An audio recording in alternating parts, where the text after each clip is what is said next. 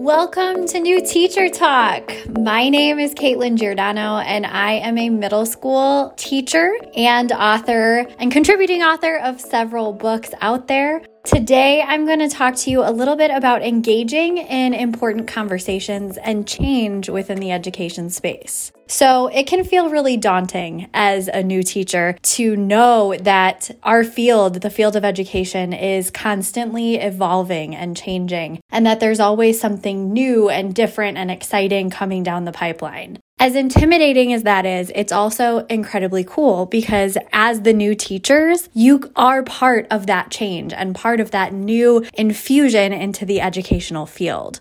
But it's also really important to acknowledge, no matter where you are in your career, that being a part of that shift, being a part of that change is integral to doing this job to the very best of our abilities. And we can only really be a part of this evolution and this change if we're willing to change ourselves, our practice, and our approach. The only way that we really create that change, that we really allow ourselves to engage in this evolution, is by having important and critical conversations.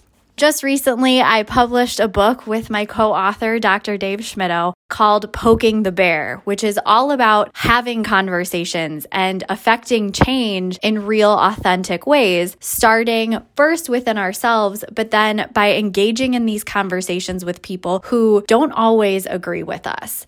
It can be really difficult to know how to engage in those conversations, not just as a new teacher, but as anyone in this educational field. The message behind our book was to really help people begin to engage in these thought exercises. And so Dave and I take on 25 different and kind of controversial questions that are facing the education world today. Things like, do politics belong in the classroom? Should we allow children to use cell phones? Should there be a dress code for students or for teachers?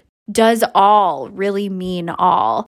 We really take on these questions from both Dave's perspective and my perspective to give people a jumping off point. So as you're reading through our thoughts, our opinions, you can start to think to yourself like, oh yeah, I agree with that. Or like, oh no, this is not how I feel at all. Because we understand that sometimes thinking about what other people believe can help us kind of narrow down what we believe and then feel more comfortable engaging in conversations with other people. And so as you start to think about the ways that you're going to show up in the educational world, I would encourage each and every single one of you to, yes, acknowledge that you're new, but also recognize the power that lies within that. Because you bring such a new and fresh perspective to the spaces that you're in.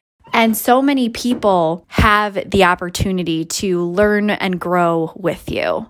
And that's just something that I really hope that all of you can kind of take some time to flesh out what you believe and how you feel about these changes that are always taking place and continue to engage in that practice throughout what I hope will be very long careers. Thank you so much for listening. I hope you become a regular follower of this wonderful podcast channel, The New Teacher Talk. And remember, as a new teacher, we are all here to help you.